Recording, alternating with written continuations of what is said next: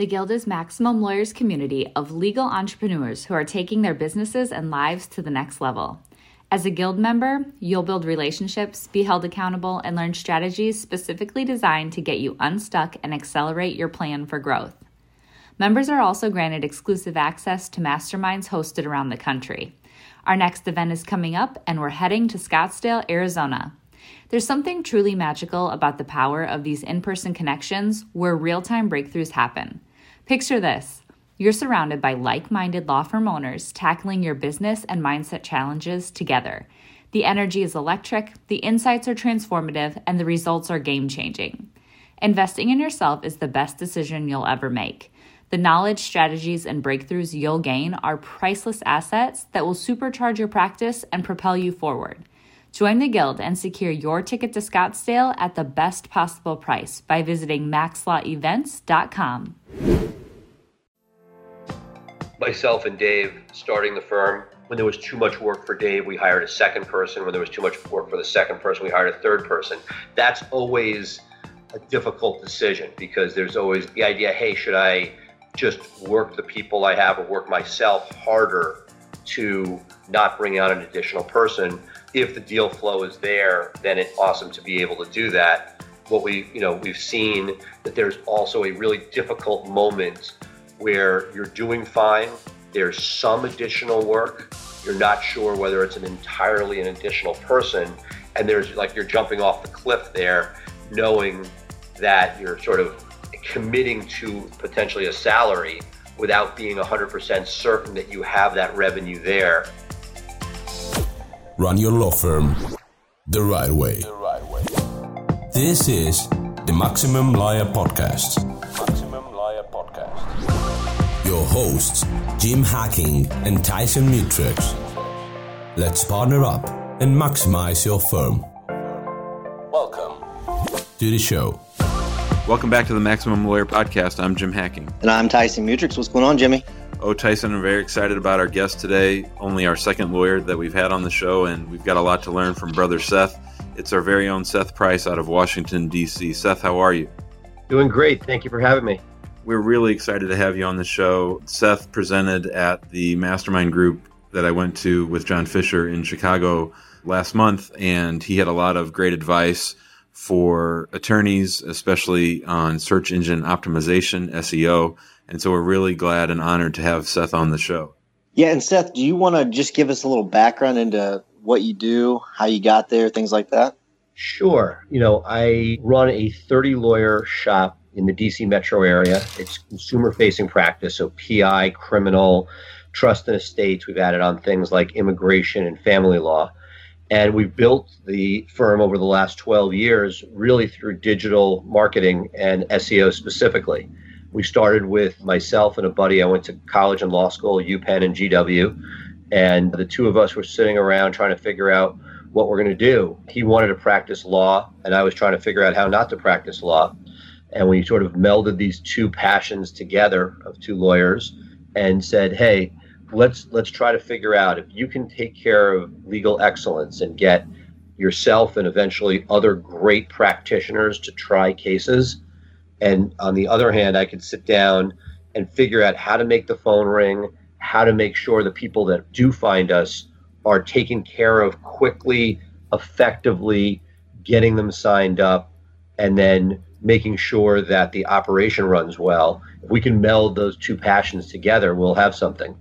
And so we sat up, two of us in his basement with one website and, started running around town, signing people up at McDonald's or anywhere else we could find them after they called in, finding us on the web. And, 30 websites later, we now have a practice that has really become a regional firm. And we've taken many of the things we started with, which were sort of done, for example, by me answering a cell phone whenever it rang, and now have an 8-person intake team that is responsible for making sure that whether it's a call, a chat, a text, the moment somebody calls, that we're able to convert that person into a client. And the way that we've sort of been able to scale has been through the success of digital marketing. And what we've been very fortunate to do is sit down and take the time to learn what are the elements that move the needle in the Google algorithm, and over time built an in-house team. And that started with myself and an assistant, and slowly over time, we ended up building about a 7-8 person team and realized that there was sort of a flaw in our business model, which was that if we were to keep this as an in-house resource, that people would sort of find opportunities beyond the means of the firm to pay them to stay. We train them and then they would move on. So what we started doing a couple of years ago was forming a separate entity, Blue Spark Digital, and that organization now represents and does digital marketing for law firms, generally not in our competitive market in the DC Metro, but outside of that. We've been able to scale that team up to a 15-person team and be able to compensate them in a way that allows us to keep talent retained and really provide consistent, high-quality service to both the firm itself as well as our clients around the country. I think that's incredible. I think it's really interesting how you're able to market to multiple practice areas and do it in a really effective way. Can you kind of talk about how you're able to do that? Because I know I always recommend, I think Jim does too, you target to 1 or 2 practice areas. How are you able to do it to multiple practice areas and be successful at it? I think you're right. And that's exactly how we started. We started as a criminal boutique and we were just criminal. And if somebody called and we were competing with somebody else, we just do criminal. And that was awesome. And then we said, hey, we see a bunch of people doing well with a plaintiff's practice. And we looked at personal injury and medical malpractice. So we built a separate website for that. Again, we can talk about this later in the conversation. There are pros and cons of multiple website approach, but we found that we wanted to be able to allow people who came to our site to see exactly what we did and to have a site dedicated to that area. That said, that's not for everybody. And what we did is we did one thing really well, then we started a second thing. And the way that I have scaled it is that we have brought in excellent legal talent that are not marketers, and then we put the power of our marketing machine behind them. And as I'm sure you're aware, that as you move from personal injury through criminal to other areas of practice, the barriers to entry as far as marketing go way down. There are less people fighting for trust and estates work online than there are for medical malpractice. And so that we've been very fortunate that in some of these attenuated areas that we've been able to build additional verticals with legal expertise that is standalone. These people are not first years wet behind the ears, but rather these are seasoned lawyers who are great practitioners, but we're able to provide the marketing behind them to be able to allow them to have a practice that they couldn't have without us. Seth, that's really an amazing story. I'm so freaking impressed. These are the kinds of things that Tyson and I talk about that should be goals for all the people that listen to the show. So one of the things I wanted to ask you about is, and this goes on a call we recently had, tell us how you knew when it was time to expand into new areas and when it was time to hire new attorneys. That's one of the things that a lot of people struggle with is, how to gauge when the time is right to expand or to move into a new area. Yeah, I wish I had a magic wand and could tell you. I think what we found and the direction that our story took was because we had cash flow from criminal, we were able to use that to leverage into a contingency practice. For instance, myself and Dave starting the firm, when there was too much work for Dave, we hired a second person. When there was too much work for the second person, we hired a third person. That's always a difficult decision because there's always the idea, hey, should I just work the people I have or work myself harder to not bring on an additional person? If the deal flow is there, then it's awesome to be able to do that. What we've seen that there's also a really difficult moment where you're doing fine. There's some additional work. You're not sure whether it's entirely an additional person. And there's you're jumping off the cliff there, knowing that you're sort of committing to potentially a salary without being 100% certain that you have that revenue there. I don't know what that exact number is. A lot of that has been done sort of feel, which is not a best business practice necessarily.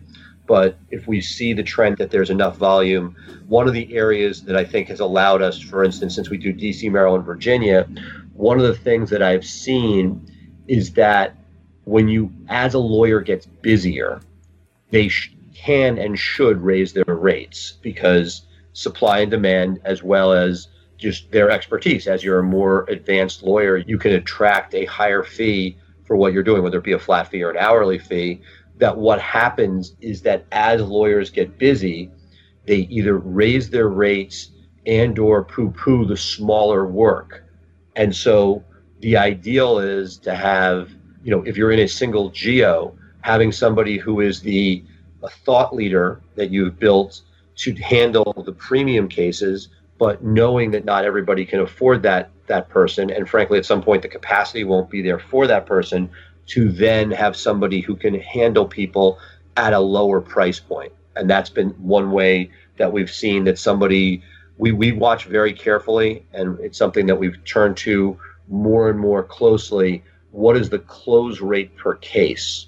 And one of the things we do in looking at that is we look at the cases that come in and we grade them high, medium, low, and a need. They're definitely going to hire somebody. As a question, is it us? There's medium where there's funds, but your question is, will they pay for your services, or are they going to look for a cheaper alternative? And then there's the lowest end, which is funds may be a real issue, and you're lucky if this person ends up signing with you. And what we have done is watched very closely, we've seen this over and over again, that as an experienced lawyer gets a full caseload, assuming that you're compensating them based on performance, that what you're going to see is those people are going to start turning away, whether consciously or subconsciously, or the market's just going to dictate that they're not going to really address those lower tier cases. And that's a really good time to expand, because there's less risk bringing in the more junior person to handle those smaller cases, rather than trying to bring in somebody senior who's going to do both senior and junior cases. That's tremendous. That's tremendous. And so while we have you on the phone, I want to pick your brain on something that we've been struggling with here, because I think you're going to have some good advice, not just for me, but for the listeners.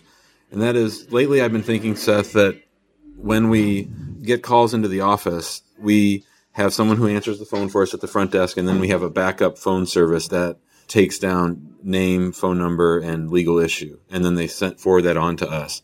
We try to call them back, and then if we don't connect with them on the very first time, or maybe we try a second time, they sort of just go into a bin. Now, obviously, we've spent a lot of money and energy to try to get the people to call the firm in the first place, and I think we're missing out on some cases that we could be getting if we had a better follow-up with, I think, what you were calling a sales team. Can you talk a little bit about how you handle those kinds of things? Sure. We made a commitment early on that we would not allow our receptionists to be part of this intake process.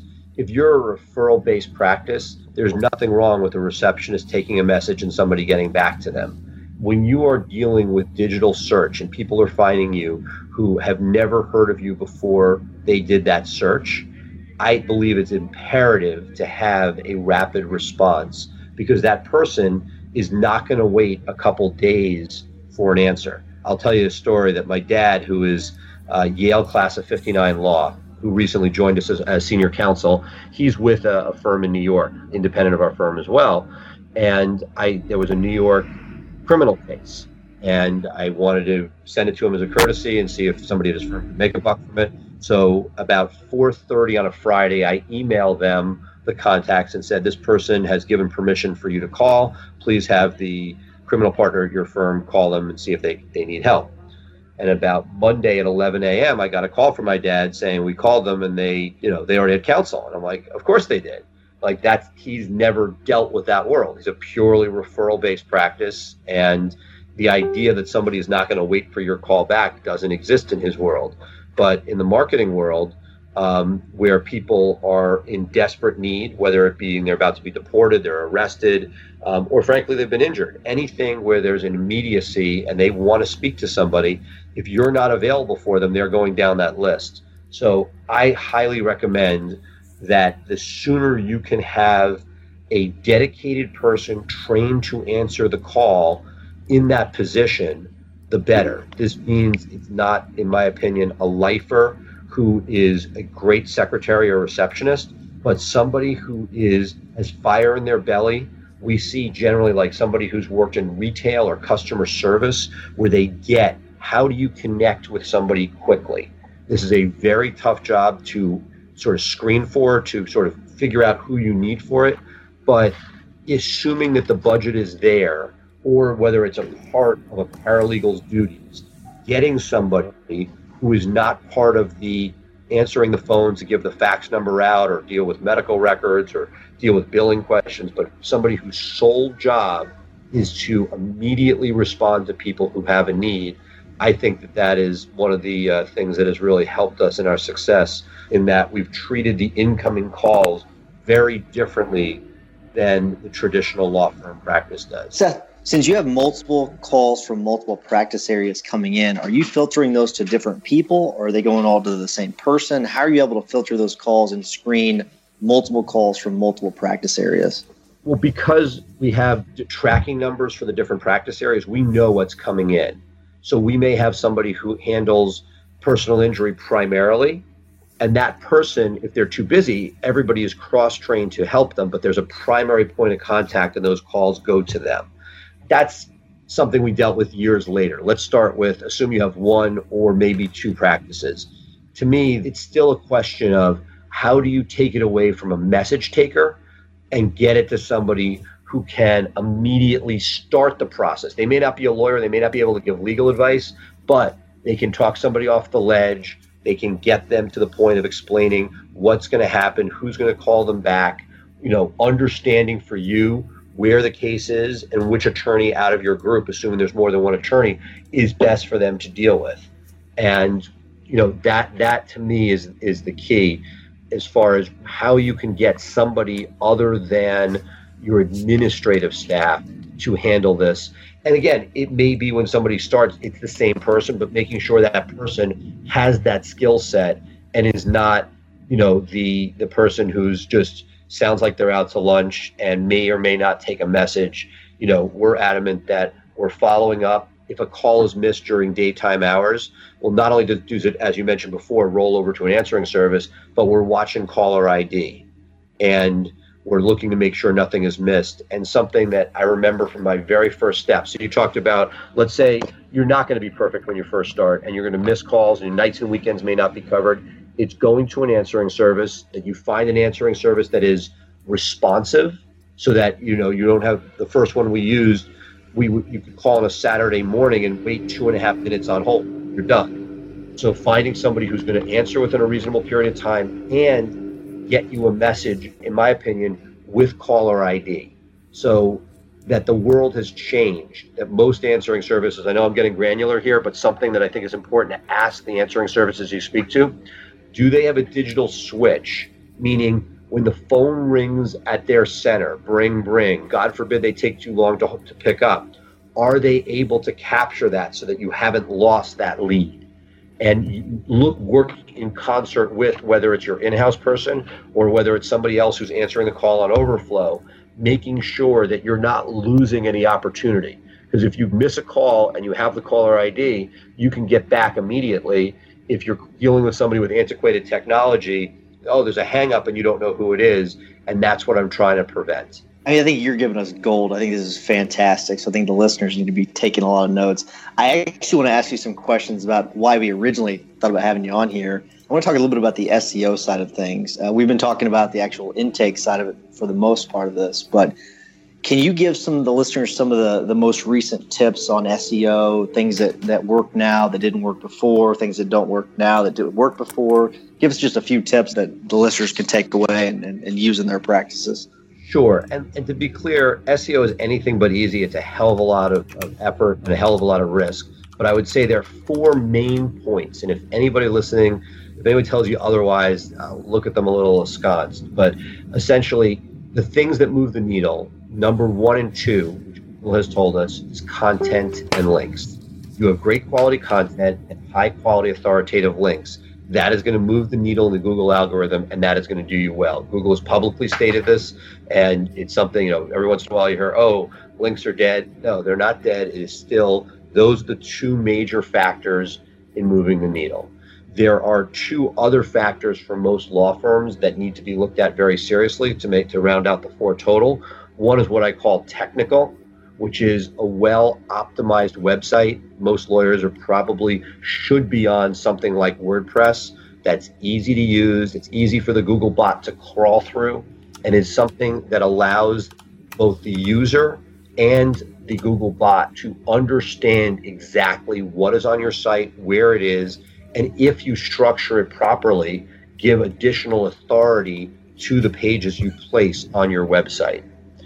And the final piece of these four is local, and making sure that the appearance in the 3-pack, ironically soon to be 2-pack if Google goes ahead and puts an ad at the top of those 3, making it just 2 organically, that the local is made up of a combination of the organic that we talk about, the content links, how well is Google viewing your site generally, and this second algorithm for local that includes the listings in Google My Business, which is where you put your listing for that, and the authority of your citations. Citations are the name, address, and phone number. So even though the Better Business Bureau doesn't link to you, the fact that your firm name, address, and phone number are listed there, the fact that those 3 things together are listed, gives authority that is actually a respected listing. And so that when Google is deciding what to put in the 3-pack,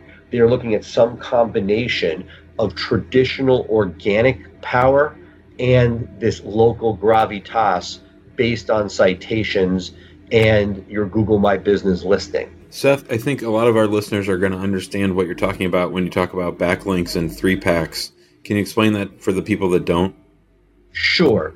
If you get a link from your friend's daughter's blog, that would be a very low quality link, presumably, and it is something that will not carry much weight. Historically, Google gave more credit to volume than it did to quality. That over the last years has completely flipped on its head to the point where quality matters a tremendous amount. That quantity of bad links really is not going to help you. And for people that have historically done things like getting links from bad neighborhoods or easy areas that might be pay to play, those generally will hurt you. And if you do it really badly, can penalize you and really throw you out of the game. So for most high-end SEOs, and I would like to put myself in that category, our goal is to be as white hat and clean as possible and get as many high-quality links as you can. That's not to say that spam still can't work. It works until it doesn't work, and at that point you'll be penalized. So we've taken the attitude that we're in it for the long haul. We'd like to be able to continue to perform. So for whether it's for us and more importantly for our clients, we make sure that we're looking at high quality links coming in from different places and that those have a good mix. There's links that have follow on it, which means link juice passes, and there are no follow links. For example, Wikipedia. Now, Wikipedia, even though it's no follow, is still a valuable link, in my opinion, is one that should be sought after. But you want it to be natural. If Google sees an unnatural pattern, they are going to penalize you.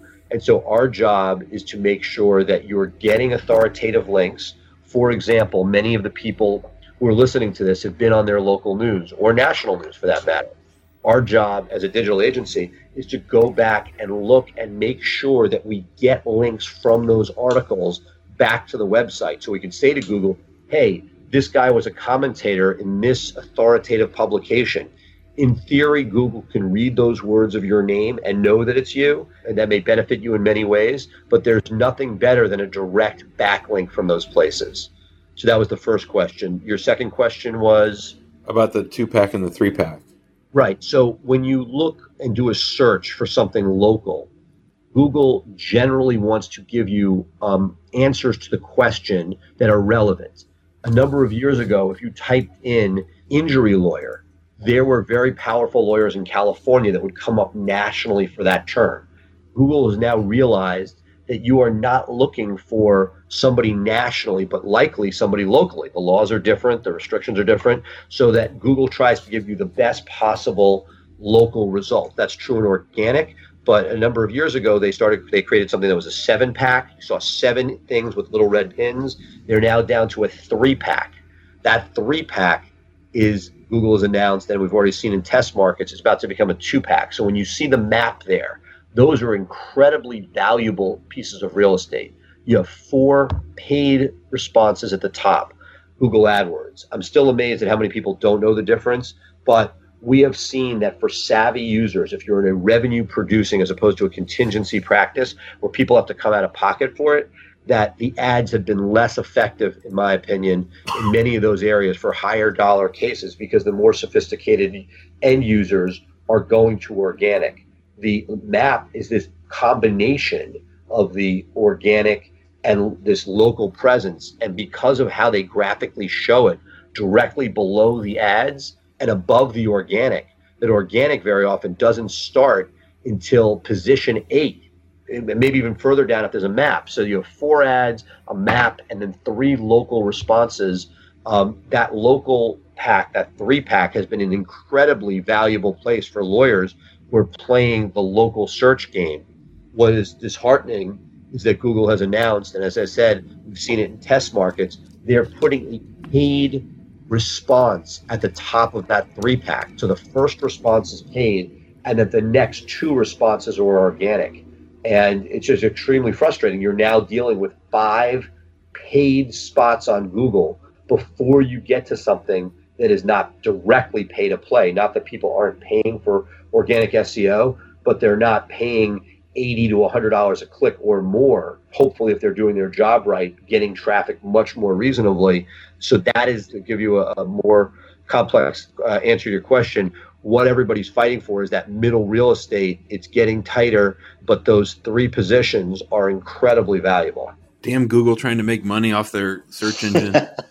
Seth? I mean, there's a reason that they're worth gazillions of dollars, and everything they're doing, that in theory is for best user experience. But as a business owner, it's very hard to see that. We got, we used to have 3 up top. We have 4. We have this 5th position. It's really very competitive. And AdWords, which is a whole other conversation, there are many people that do very well off of it, but it's very competitive, very expensive. And that if you don't watch what you're doing, you can lose. And it's getting more expensive. You may start off saying, I can afford this. It's only $40 a click. Well, next month, if more people join that auction, or there's a young upstart with a trust fund who's throwing money irrationally at it, you can end up with $80, $90, $100 a click. I mean, hearing crazy numbers out of San Diego for DUI lawyers, it's getting prohibitive. And so that you're sitting there saying, okay, well, if that's going to be prohibitive, I need to win this game. And all of a sudden, they just squeezed an additional slot out of that game. So it is something that's constantly a moving target, and we're constantly evaluating how best to get return both for ourselves and for Blue Sparks clients. Tyson's our local trust fund baby, driving up all the Google AdWords. That's BS. Seth, how about the issue regarding the 30 websites? What was the mindset behind that? We got to wrap up pretty soon, but I did want to cover that because you raised it. No, absolutely. So I've taken the approach when we started that we looked at each lawyer as their own practice.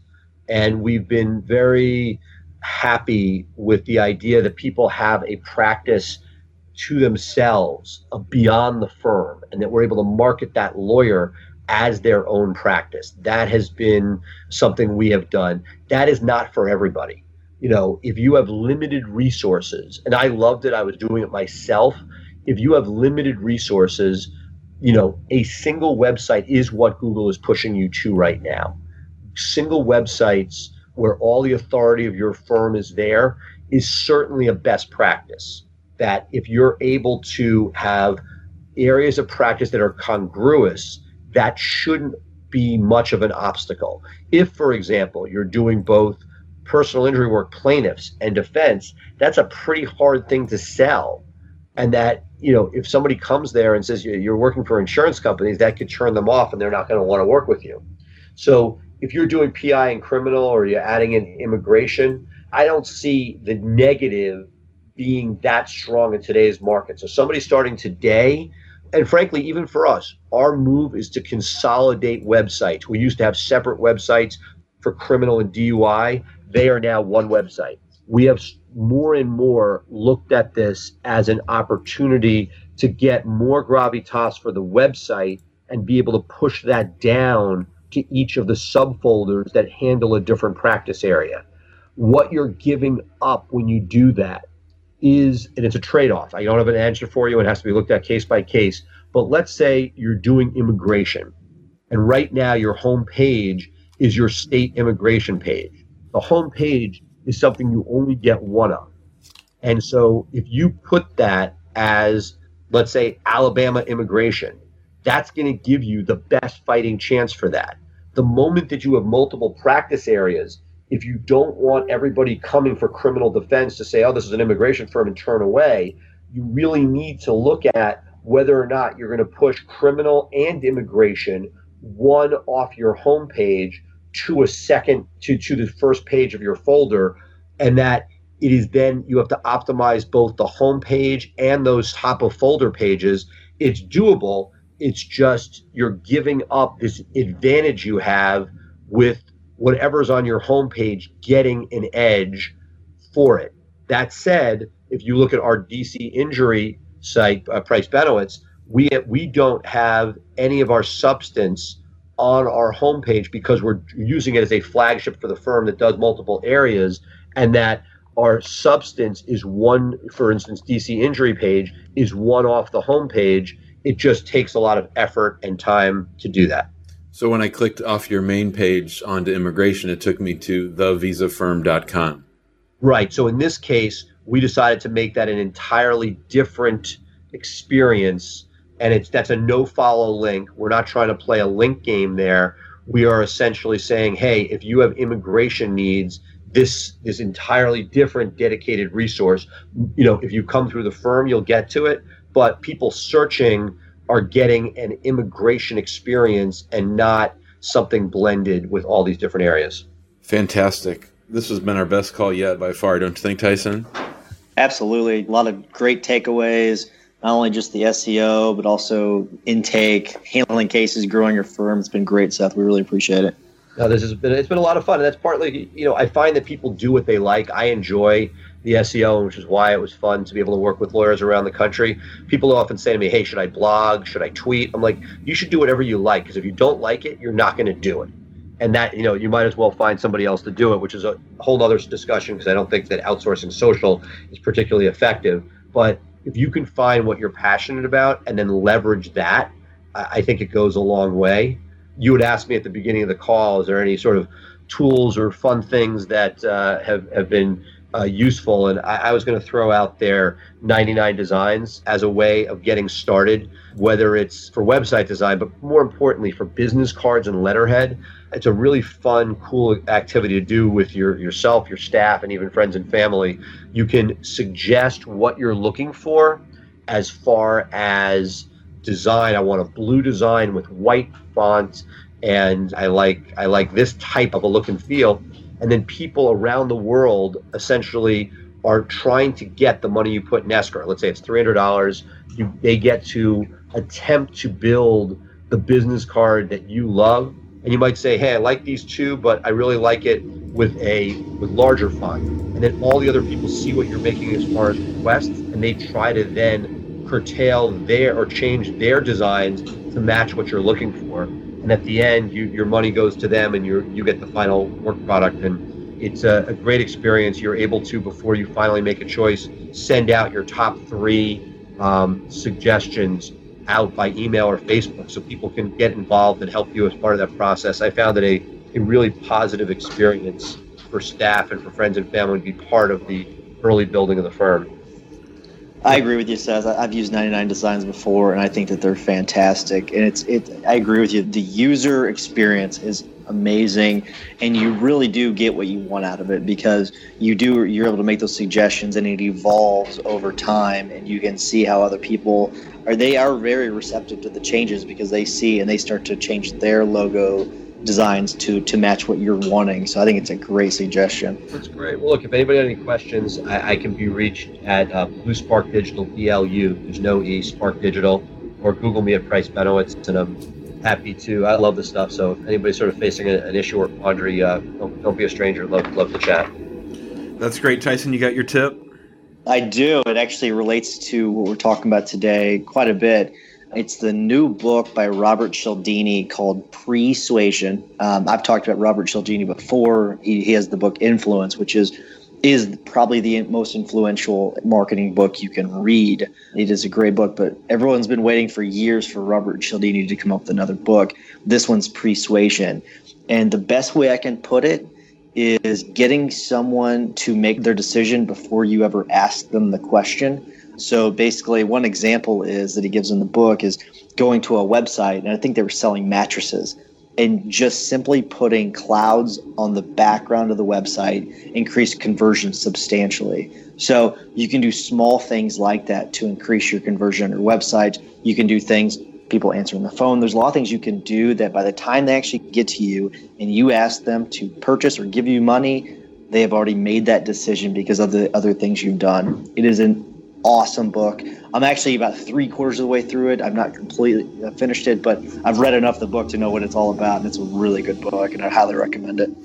I'm about halfway through it. It's really good. My hack of the week is Facebook groups. So we started a firm Facebook group, and I'm really enjoying the interaction that we're having with the clients. We started it about a month ago, and we have about 130 clients, past and present, who are on the Facebook group, and people are starting to post their own stories. Some people posted some of their pictures, naturalized citizens, when they got to go vote. So it's really been a nice way, because when people sign up to be a member of your group, they get that red circle when the group is updated in a way that you don't really get off a bland Facebook page for your firm. It's a good one. Very good one. We'll wrap it up. Seth, thanks so much for joining us. Yes, thank you, Seth. Hey, it was great to be here. Thanks for having me. Enjoyed it. All right, Jim. I'll see you next week. Thanks, guys. Thanks for listening to the Maximum Lawyer Podcast. To stay in contact with your host and to access more content, go to MaximumLawyer.com. Have a great week and catch you next time.